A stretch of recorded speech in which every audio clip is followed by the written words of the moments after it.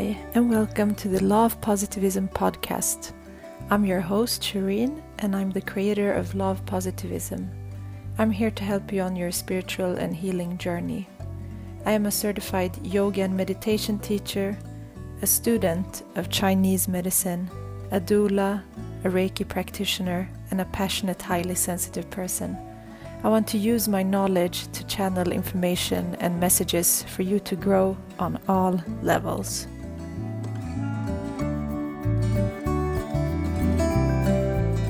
Hi, and welcome to the 5th episode of the podcast.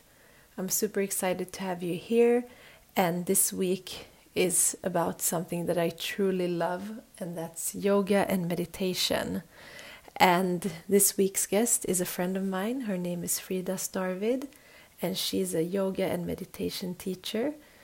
And we've known each other for a couple of years, and I've been a student of hers. And she's a yogini, she's a former architect, and she's also the co-creator of Fura Studios that she's created with her husband. And in this episode, she shares her journey from having a burnout caused by stress and being overworked, and how she left Sweden and went to an ashram in India, which really gave her amazing insights. And she spent a lot of time over there in a Shivananda ashram, so she talks about that in the episode. And she also talks about how yoga is very personal, and the style that you choose has to fit you and your constitution. And today she's a Rocket Vinyasa yoga teacher, which is very dynamic and fun. And she shares how she has created her own path and how her love for yoga led her to create Fura Studios together with her husband to create very high quality yoga gear. And we talk about her journey and also transitioning from being employed to having her own business. So I really, really hope that you enjoy this episode. So just enjoy.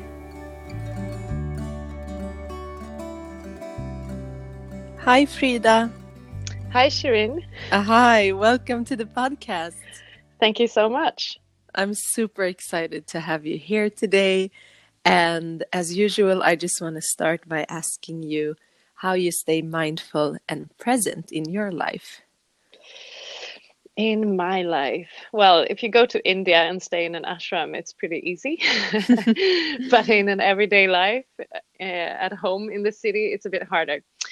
But I think I have spent enough time meditating, so I have like a quick way into that sort of state where I can like disconnect a little bit.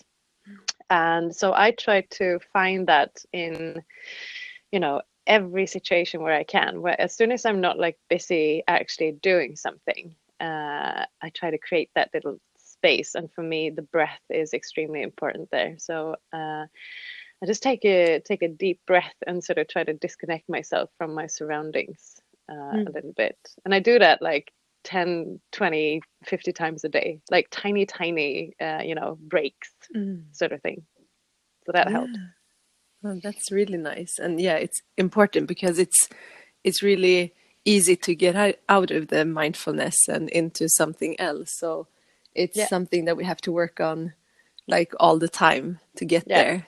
So yeah, it's about also how easy we get there with practice and time.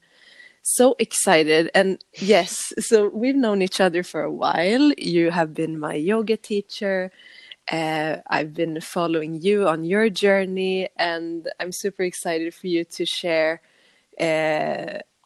more about yourself. Maybe you can tell the listeners what you do and who you are. We can start there.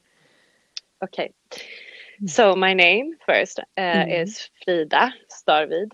And I have a background in architecture. So I never thought I'd be sitting here as a yoga teacher and talk. Actually, I used to be very sort of impossible when it came to meditating and anything sort of involving sitting still. And I was very prejudiced in my previous life, prejudiced towards everything sort of spiritual, which is weird because I've always been a person who thinks a lot and who asks, the big questions about life and the universe and stuff. But for some reason, I like when someone mentioned India or yoga or meditation, I used to be like, ugh, that's just stupid stuff. But then, and I did practice yoga for the first time in the year 2000, I think. It was on the rooftop of a building in Dahab in Egypt. I was there diving when I was 19 or 20. And I just found it like so uninteresting. So I discontinued. And then only like 10 years later, I came to my first rocket vinyasa class, and that's when things changed a little bit in my head, because suddenly I found a type of yoga that attracted me, that worked for me. And it was not like a slow, passive yin or hatha or any of those styles, but it was a more dynamic, strong, challenging practice, which suited me really well. So I did yoga on and off for a few years. And at the same time, I studied film, and then I studied architecture, and I started working as an architect after I'd finished my degree. But still didn't really feel at home in the whole like being employed and working in an office sort of thing. So I quit my job and I started my own business and thought that would be better. But that eventually led to a major burnout. So I hit the wall, as you say, like I hit rock bottom, to be honest. I came to a point where I couldn't get out of bed. So I had to like quit all my projects, and I was not working for a little while until I realized I had to get up and do something. And that's when I went to India the first time. And by then I'd been on sleeping pills for 2 years. I had like major sleeping issues.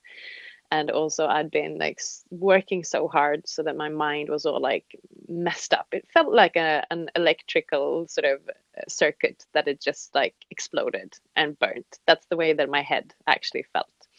So when I came to India, I stayed in an ashram for 3 weeks and just like slowly got back into like sorting out my sleep patterns, sorting out my eating patterns, exercising, doing meditation and yoga every day, and like gradually getting my strength back, sort of thing.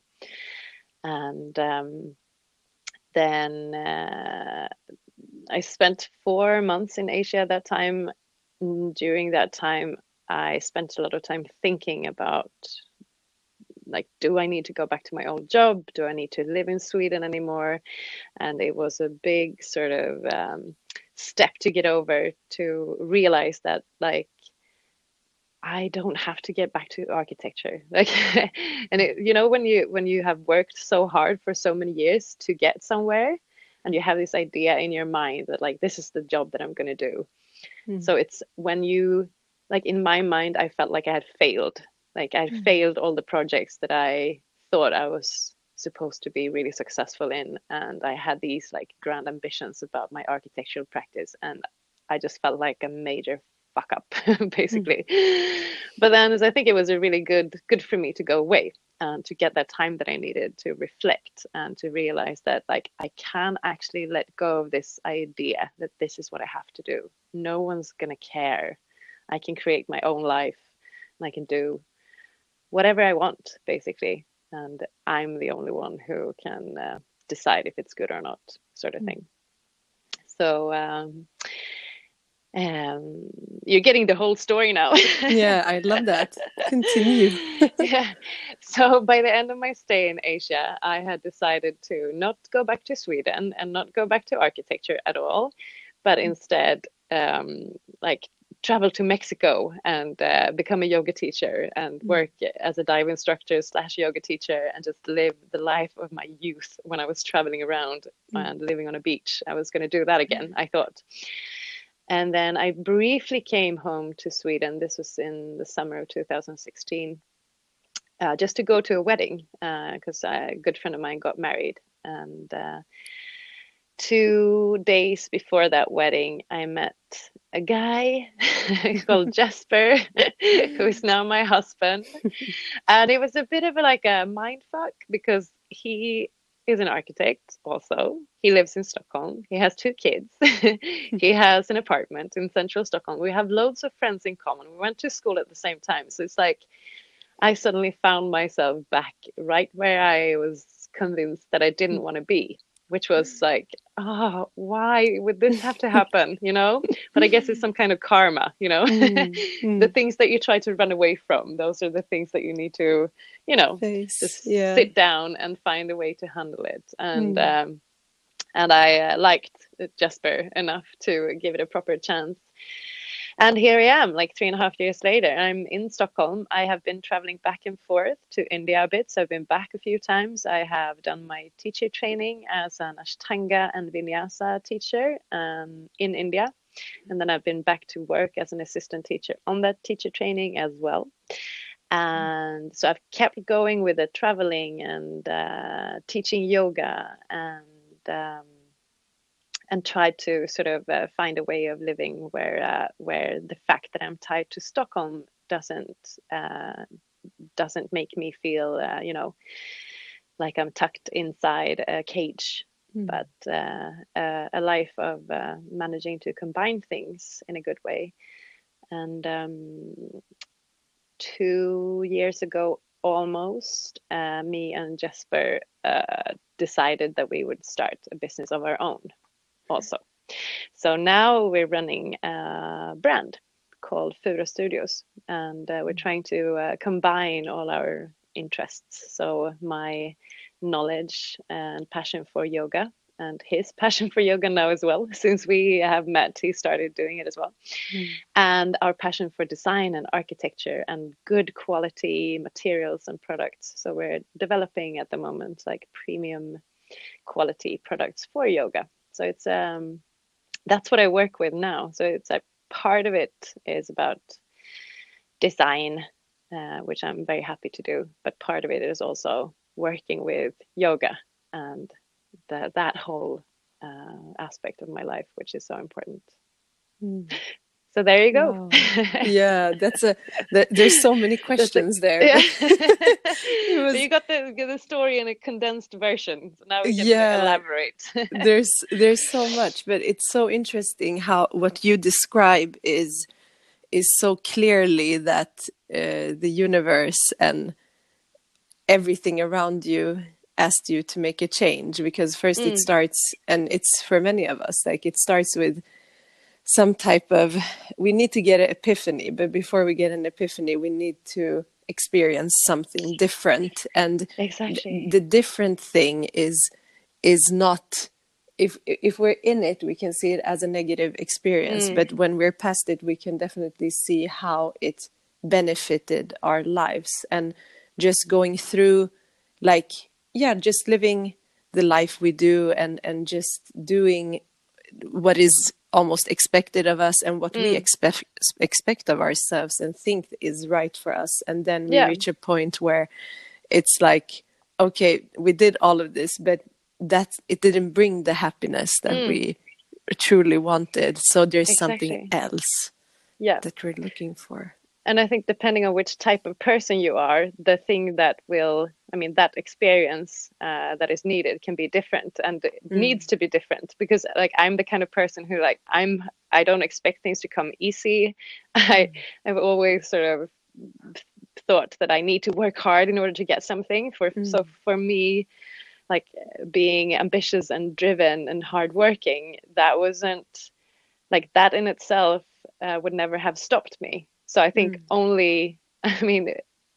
it sounds like a really shitty way to realize something, but I think that the only way for me to actually stop myself where I was to like hit rock bottom, because nothing else would have stopped me, And I had been so, I had all the signs that you can ask for that that I should have known and interpreted as maybe signs to like maybe think about like what am I doing, you know, that I mentioned like sleeping, problems with sleeping, and like anxiety, and you know, when your heart beats really fast, those kinds of symptoms, and like getting dizzy, and like spots in my body that were like causing pain, like all of these physical symptoms I'd had for years. It's just that I had always thought that like I'll be able to push through it, you know, and so I think yeah. And that's the thing. In the end, it didn't work. Yeah, it's no one has like taught us that those are signs of something. No. So we've been taught and trained that we can do anything, and then we see people around us that we think are keeping it together, and they're just pushing and pushing, and then it's like being totally unaware and totally not mindful of what our body is telling us, what our heart is telling us. Because also, I think many people don't understand, but like you can feel it in your heart space when something feels good or bad. But if you live so many years and doing something that doesn't feel good, it becomes normal. It feels normal to have that anxiety and normal to not want to do something, but you push. I know. And that's scary. And it like after a few years of doing that, you can't even like sort of imagine the idea of being worth being happy, you know. Like I remember like I had no sort of no vision of myself as living like a life where I was happy and content and calm, you know. That wasn't I couldn't see that for myself in reality. That's really fucking scary. Yeah, there is. And I think just the basic stuff when that, because I had a period in my life where my sleep was really, really bad, and I was waking up like every other hour in the night, and that was from stress. But just that we needed to go through that and reach that. I think it's important because a lot of people that I connect with on Instagram are also asking about like how to get out of certain situations, feelings, emotions, and there's no other person around you that can give. Of course, support is very important, and having that support system around you in one way, but also you have that experience to get through it and to become stronger from it. So when you're in it, you have to find some hope or strength within you. And yeah, sometimes, I mean, if we do practice yoga and meditation, which helps us to slow down and we become calm and quiet, that's when we can listen. If we don't do that, then we just go on and on. Because I remember that one of the things that did help me also, I was living in Ireland at that time and working very hard, and one of the things that made me slow down was just going to, there was a Buddhist temple that was teaching Iyengar yoga, and I just started to go there without knowing what to expect. I just needed something meaningful to do. And when I started doing that, something happened in my body, which I didn't realize that it would. I knew I needed the calm and stillness, but it changed my vibration, my way of thinking. And it wasn't like I was doing it every day. It was once a week. But just that practice helped. So the meditation practice, the yoga practice, it's a science and a system for a reason. And it's been active for like so many thousands of years. I know. It's really cool. It is. It's really cool. I'm actually really interested about hearing more about your time in India as well, and the experiences you had there, and the teachers that you met that evolved you as the yogi that you are today. Well, let's see. I've been to India maybe 5 times or something like that now. And most of those times I have spent, at least for a period of time, I've been visiting the Shivananda ashram in the south of India, in Kerala. Yeah. That I can really recommend. I know there are many other ashrams, but that's become my favorite go-to place. So that's the place where I first came to when I went to India. And they teach the Shivananda tradition is a Hatha yoga tradition. And in this ashram, they have ashrams all over the world and centers. And it's an organization that started in the 60s, I think, by this guru called Shivananda and his disciple called Vishnu Devananda, who was this Indian dude who was one of the guys who brought yoga to the Western world. So, for example, during when the Berlin Wall was still up, he got a small like 2-person plane and flew it across the Berlin Wall and did stuff like that as like peaceful demonstrations and like threw out leaflets to spread yoga and love and stuff like that. So he was early in bringing yoga to the Western world. But this ashram in Kerala in India, it's like a big temple area. It's like an hour outside of Trivandrum, and you can stay there for a minimum of, you need to pay for at least 3 days, but that's okay because it's really cheap to stay there, at least for us with our Western money. It's pretty cheap to stay there. So you sleep in really simple dorms. You can also rent your private room if you want, then it's a little bit more expensive, but normally you stay in like long corridors with lots of other people, and they have a really sort of rigid schedule. You get woken up at 5:30 in the morning every morning, and then meditation between 6 and 6:30, and then there's like a half an hour of chanting, so kirtan, and then there's like half an hour of talk. So for an hour and a half in the morning, you sit down with all the other people that are there in this big like temple space and do this practice of chanting, meditation, and philosophical talks. And then there's a bit of a snack, and then you have yoga from 8 to 9:30. So it's an hour and a half, and it's traditional hatha yoga in the form that Shivananda teaches. And it's a very sort of disciplined type of yoga that builds a lot of technique and a lot of strength, which was really good for me coming like from having a burnout. I could really, over the course of the 3 weeks that I was there, I could really feel my body getting stronger every day. It was really amazing. And they teach it in 2 different levels. So there's the beginner level and then the intermediate level. So you can really progress from like the most sort of basic stuff to, in the end, like very advanced asanas. Asanas being obviously the physical positions. So you do yoga twice a day. You do the meditation twice a day as well. And then in between you have an hour of karma yoga, which means some sort of work that you do. It could be emptying the garbage or making food or serving food or cleaning the toilets or stuff like that.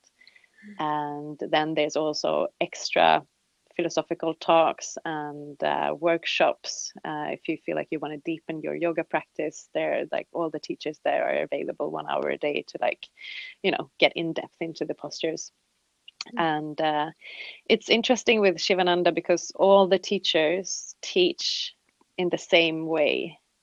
And also they have their yoga philosophy. So every day you get a piece of the yoga philosophy, which was really interesting as well. And where I just felt like I started sort of connecting, the practice of meditation with the actual like the talked word, or when you talk about the philosophy of yoga, it's you can learn stuff from reading in a book, yes, but that doesn't matter as long as you don't sit down and meditate. Or at least I feel integrate that way. Yeah, so that's when staying in the ashram, that's when I started to like integrate all these systems, like the physical body and the mental body.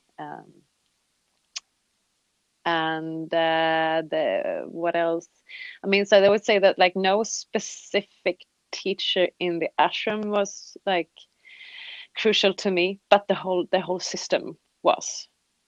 sort of. So I've been back to that ashram like maybe 5 times after that. Some shorter periods, some longer periods, and then there's also this one other place that's become really important. That's where I did my yoga teacher training, which was a different place in a school called Sampurna, which is located in South Goa. And I went there. The first time I was there for a month and did my teacher training. And the second time I went there, I was there for 3 months working as an assistant teacher and just like deepening my own knowledge about teaching.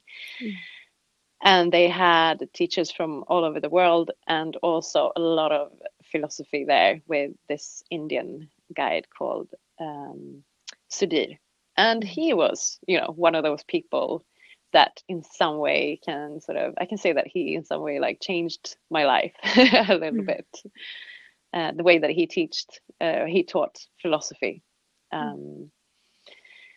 in a way that made it accessible and really, I don't know, practical, good, interesting. I don't know.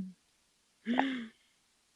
And that's actually when, I think it was when you came back from that teacher training, your teacher training that summer, that we met. And I just found you to be so, like, I would have had no idea what you went through before that, but I just felt that you were so vibrant and energetic, and you made yoga fun, although it was very challenging because you were teaching like some arm balances, like we were really pushing ourselves. So I think it's a really, it's one thing to practice yoga yourself, but when you're facilitating and you're teaching, we go into a different mode. So we have to take ourselves out of ourselves and somehow accommodate the students that are there. And that comes with experience. Like we have to have experience, humbleness, and also a love and passion for what we're teaching. And we all teach different styles, but it's from the same root. And as you said, people gravitate towards different things. So it all depends on your constitution and what your mind and body needs. I like the mix of everything. So but you continued later on to do a niched rocket education as well. So have you been teaching for a while before doing that? Yeah, I taught for about a year, maybe a bit more, a year and a half, before I did my continuing rocket teacher training. And I had practiced rocket before, so I knew what it was, and I had found that style of yoga to be my favorite, I think. So I decided to do. I've done 2 50-hour teacher trainings in rocket. One with a Swedish teacher who's been active for a very long time, and then the second one with a guy from Puerto Rico called David Kyle. He travels around and he does teacher trainings in Europe. So I went to Barcelona and did a 1-week intensive training with him. And it was so hard, but it was so much fun. And, that whole setting as well, where you just allow yourself to like dive deep into something and just practice it every day with a really inspiring teacher and surrounded by, really intelligent and dedicated people as well. And what I like about that style of yoga is that people who do it are generally, I think we were 40 people in that teacher training and maybe 60-40 women and men. So it's a good mix. It doesn't, like, sometimes I feel it hard when the gender mixture is too when it's too heavy on one side. I like mixed groups, and the people who do rocket vinyasa yoga are often quite unpretentious and people who love a challenge, sort of thing. So there was a really good dynamic there. And I remember coming home from that week in Barcelona, and my forearms were like swollen and warm and like, pounding because Oh, I we've been can working so imagine. much. There's quite a lot. When you get to a certain point in rocket, you do spend a lot of time upside down. I Mm, mean, maybe not in the first class you do, but eventually you learn how to find the strength and the technique and the core and everything to be able to do all those arm balances and inversions that you mm, talked about. So mm. after a while, you just want to like stand on your hands all the time. Mm. And Mm, I should just say that like the first time I tried a handstand, I mm. wanted to like strangle the yoga teacher. I was like, who the hell does she think she is? Like, this is never going to happen. But then, lo and behold, it's just a matter of training. Mm, it So, is.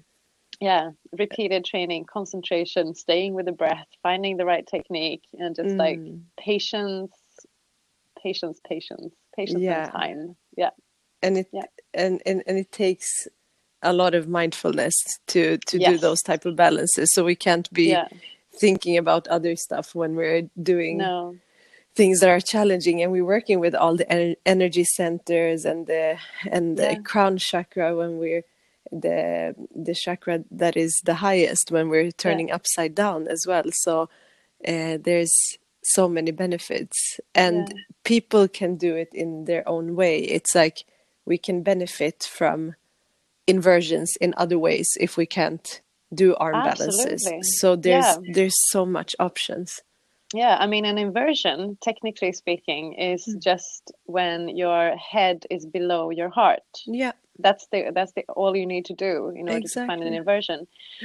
So it basically means that child's pose can almost be an Mm, inversion, or like mm, just a standing forward fold, like a really simple, like ragdoll or yeah, uttanasana, you just exactly. separate your feet a little bit, bend your knees, and then bend your upper body forward, and you're in an inversion. It means that the blood is flowing more from the heart towards the head, Yeah. basically.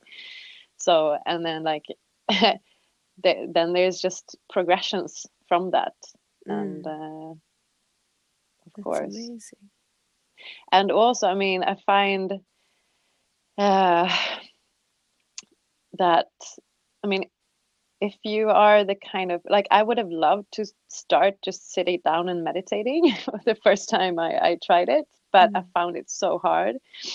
But this type of yoga that I am doing, or more dynamic form of yoga, is meditation for me and has made me able to meditate. Like, I mm, find that I have to be present in my body in order to be able to do the yoga properly.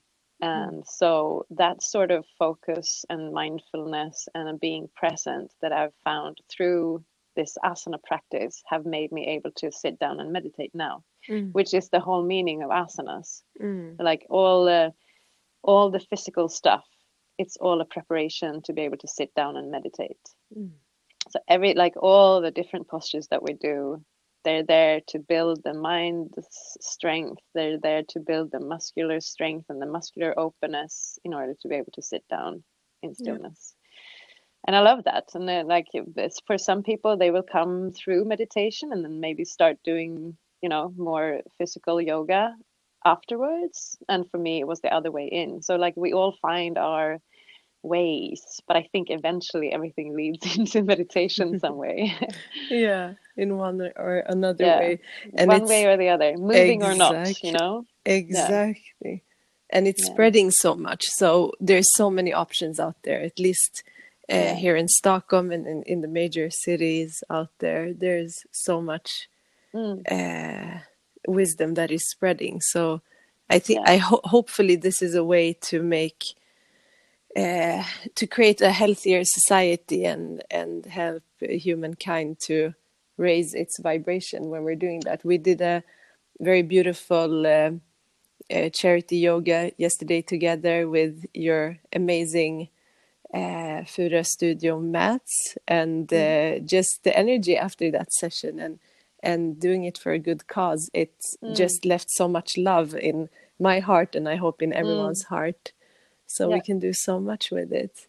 yeah, And it would be interesting to hear how you started creating your own thing. I mean, you did leave the your background as a architect, and you took a big leap into doing something. I mean, how was that process to do that even?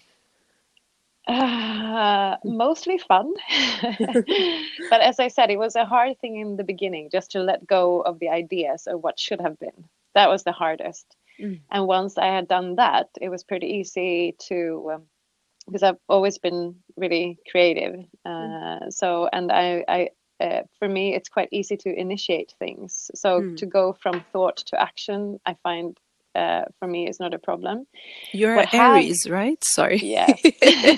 Aries Surprise. energy. No, but I mean, some people are the opposite. They can, they're very good at like maintaining and staying for long with things, Yeah. and but are maybe not that sort of fiery. I'm the opposite. I find it easy to initiate stuff, but then previously in my life, I have been bad at like. I haven't had that much patience, basically. And what is different with this that we're doing now is, and I think it's because it's something that, well, I'm doing this with my husband, so it's a joint project. It's something that we both really feel passionate about ourselves. Like when you work as an architect, you always work for someone else. That's like one of the basic things with that job. And now we are working to do something to make life better for a lot of other people by providing good quality yoga things, but the whole sort of it comes from a passion within us and not from anyone else. And I think partly that has made me, realize that I have a lot more patience than I thought I did before. And so I was working, like before we launched this brand, our company, I was working for a full year with like the preparation phase. I thought it would take like 3 months. It took a year to actually develop the products, to find really good manufacturers, to find the best sort of eco-friendly materials, to do the design and to do it again and to do it again. I mean, it's such a long process to find exactly the things that we wanted. And just like during that year, I could have given up so many times, because there's this kind of process where you try to develop something like that is not without problems. So like there's all the time like miscommunication with manufacturers. There's like delays because things get stuck in the customs. I mean, all of these practical things that could have made me go, oh, fuck it, I can't do it anymore. Where I have, for some weird reason, found a new part of myself that's like, okay, it's a problem, I'll solve it, and then let's go on. Like we don't have time to stay and linger and talk too much about the problems. We don't have, like, life is too short to give up in a way, and so it's just it's been there. Like I've learned so much, and everything we do is like the first time we do it. When you start your own company and then you're like, oh, and there's this we need to do, and then there's the marketing, and then there's the retailers, and then there's the just importing and exporting. Like there's so many areas where we learn so much all the time, and I love that. That's it's good, and it's really, I mean, you do see sides of yourself that are both good and bad in this process. But mostly it's fun. Yeah, and just the product itself. I mean, I use the yoga mat, and it's I would say there's nothing else like it out there, because it's really, I mean, it's a combination of just amazing like material. It feels good, and also the design and everything. And how did that, like, it just like an idea is created somewhere where maybe during your time doing yoga and meditation and being in India, did you have any like visions or spiritual experiences that then led to these epiphanies and these revelations in your mind? You mean revelations that led to what we are doing now? Yeah.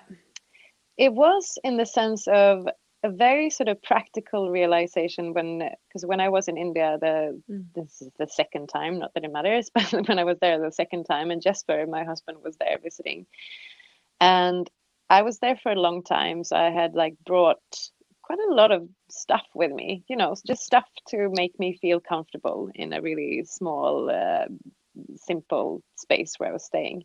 And I was working with yoga maybe like 5-7 hours a day. So I was doing that a lot, teaching and practicing. And I realized that like I was trying to surround myself with things that made me feel comfortable and at home, and things that I liked. And then I looked at my yoga mat and I was like, this doesn't make sense. Like, why do I have a shitty, crappy yoga mat with a design that I don't really like? And this is work. This is a work tool for me. And why can I not find a mat that? I mean, it might sound silly because it's a product, but like yoga doesn't really require that much to think about it. Like you need I mean, you can do it outside, you can do it anywhere, anytime, but it helps if you have one good thing. That's one good yoga mat kind of thing. And if you have that, you really don't need that much else. And I just found myself longing to find the perfect yoga mat that like would sort of that have all the functional qualities that I was looking for. So first of all, a mat that wouldn't let my hands and feet slip. That's the worst thing I know. When you use a yoga mat, maybe you go to a studio and you have like one of the mats that they lend out for free, and then you just spend an hour and a half just like with your hands sliding forward in downward facing dog. That's so annoying. And as I said, like when you do a dynamic practice where you move around a lot, you need a mat that's like lying stable on the floor. It needs to give like good cushioning for your joints, and it needs to give you a good grip for your hands and feet. And we've also made a design that will help you align your asanas, your positions a little bit. And we've taken we have a lot of inspiration coming from arts and architecture. So we've taken some of the graphic language from architectural drawings and used that in our designs. And also but I wouldn't have done it if I thought I was the only one who was lacking a good yoga mat, I also had the strong feeling of like yoga is not something that a very small group of people is doing anymore. But it's, as you said, it's getting bigger, and it's not just getting bigger in yoga retreats in India, but it's getting bigger in people's everyday lives, and that's really important, And I think that's a key to like transforming society, is to make it accessible in people's everyday life. And I think like for where we live in a city in the Western world. We need to be able to incorporate these things into our daily routines. So yoga cannot be something where you need to take 6 months off and go to India to practice. You need to be able to do it on a daily basis, like close to where you live.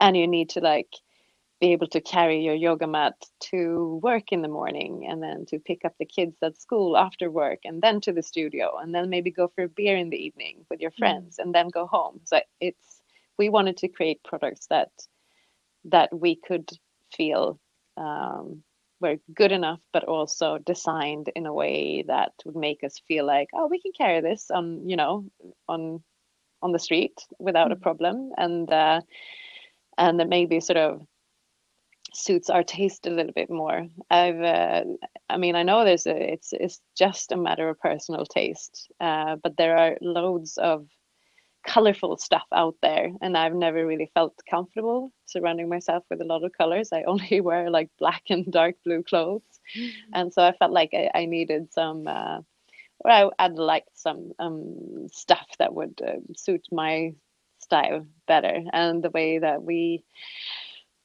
we talk to people now and we have people use our products, we feel that there are many people who feel like us, like who feel like there haven't really been a product that attracts them or that they can identify with. So I don't know. It feels like we can maybe help to make yoga more popular in this way, which is just such a good thing if we can do that, you know? Yeah, that's amazing. And it's great that you're following your mission and your passion, that is yoga, and doing something creative with it. And from a perspective, like, it's not just a product, it's something that you have to make your yoga practice deeper and more fun. And yeah, it's really inspiring, I think. And I should never have done it unless I had been teaching yoga myself. I'm not driven by making money. I'm not driven by like selling a lot of products. It comes from, you know, I teach yoga, I meet so many yogis, and I spent so much time on a mat. So it comes from, you know, trying to make yoga practice better, you know. Really? Sorry, I interrupted you. No, it's good. And I also wanted to ask you, just coming back to the yoga and meditation, is there one meditation practice that you prefer, that you like the most? Yeah, for me, the meditation technique that I learned in the Shivananda ashram has become the one that when I do sit down to meditate for 10 or 15 or 20 minutes, that's the one that I use. A couple of years earlier, I also went to a Buddhist center to do like an introduction course, and we did some Buddhist meditations that were also really powerful and interesting. It was breath meditation and one called metta something. But in the end, I think it's also because I spent some more time in the Shivananda style that it became routine. So it's very easy for me to go back to. And basically, it's very simple. It's not a guided meditation. You're being led into the meditation by someone, by a guru or something, but then you spend the time sitting in silence. But to get into that sitting in silence, the introduction that you get follows 3 really basic steps. So first of all, you find a good posture. So you're sitting down, finding, you know, heaviness down towards the earth, and also a lightness up. So you're sitting and you're active, yet you are relaxed. So finding the posture is the first thing. And once you have established your posture, you establish your breath. And you breathe with an abdominal breath. So you bring the breath all the way down into your belly. So you let your belly expand and contract as you inhale and exhale. So you establish a rhythm of your breath. That's step 2. And then step number 3 is finding your focus. And then in the Shivananda tradition, they ask you to place your attention either at the space in between your eyebrows, your third eye, or at the center of your chest. And which place you choose depends on what kind of person you are. And this is just a way, I mean, this is not sort of, you don't have to do the same your entire life. But if you see yourself as more of an intellectual person, it might be easier for you to place your attention at your third eye. And if you see yourself more as an emotional person, it might be easier to place your attention at the center of your chest. So then that's your attention. That's the third part. And once you have these 3 things established, you just sit and breathe. And every time that you lose your breath or you lose your concentration and you find your thoughts run off in different directions, you start over. So you go back to finding the posture, finding the breath, finding the focus. And then you can do that. If you sit for 20 minutes, you can do that 200 times. It doesn't matter. And I mean, and then there are a few, I mean, for the focus part, they also say that if you have a mantra, you can meditate on that mantra. And if you don't have your own personal mantra, you can always use Om. But I don't tend to do that. I tend to just like focus my attention on one of these physical points instead. I find that's enough. If I add on a mantra or an Om, I just get confused. So that's my favorite kind of meditation. Very simple. Thank you for What's yours? sharing. Oh, there's so many. I think I started actually when I started meditating, which was before I started practicing yoga. It was a lot of guided meditation and visualizations, and then I started using meditation like every morning just to sit and be still in the morning, and just always like coming into the breath, coming into the body, either sitting up or laying down, just becoming still and not worrying about thinking or anything like that. But I do like the also meditating up towards the third eye. So there's different. I haven't only practiced one. It depends on where I'm at, and sometimes when we are much in our head, a guided meditation can be very easy to start with, just to have someone that's directing the attention and focus. So I think but I love all types of meditation. It's so beneficial. I'm super happy about this conversation, and that we connected and that you shared your journey. It's so interesting, and I think it can inspire so many people.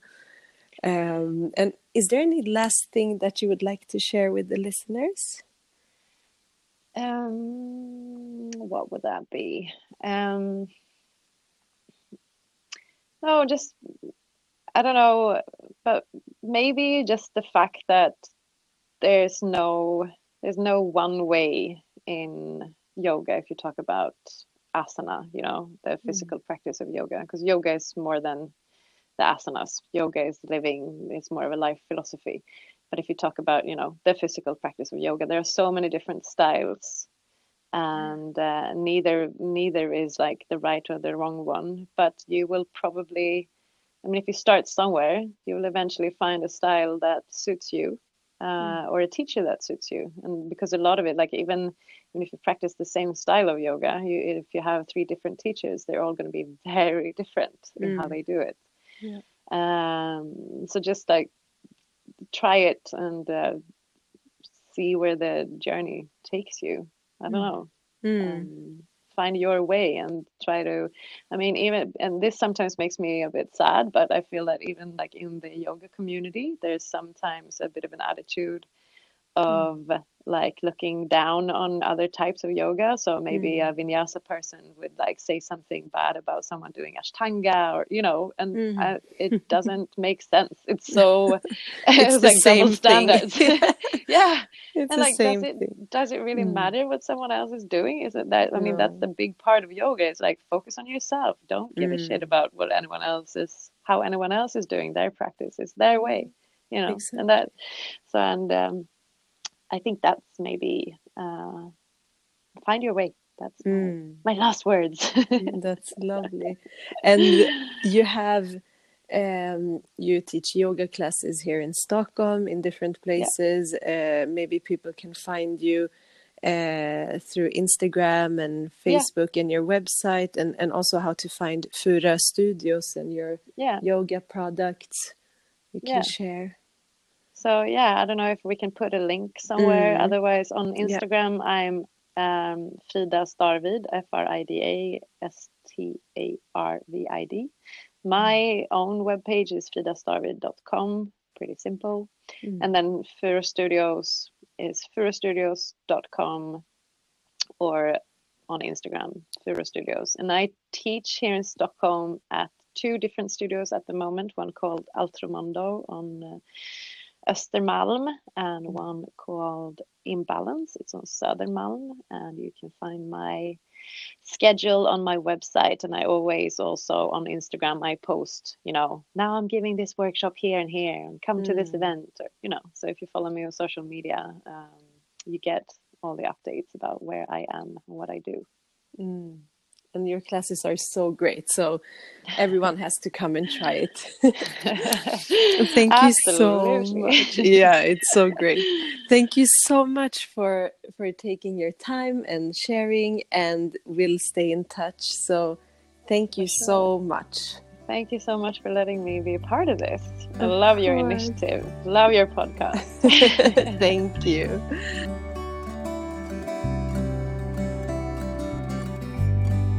Thank you so much for listening to this episode.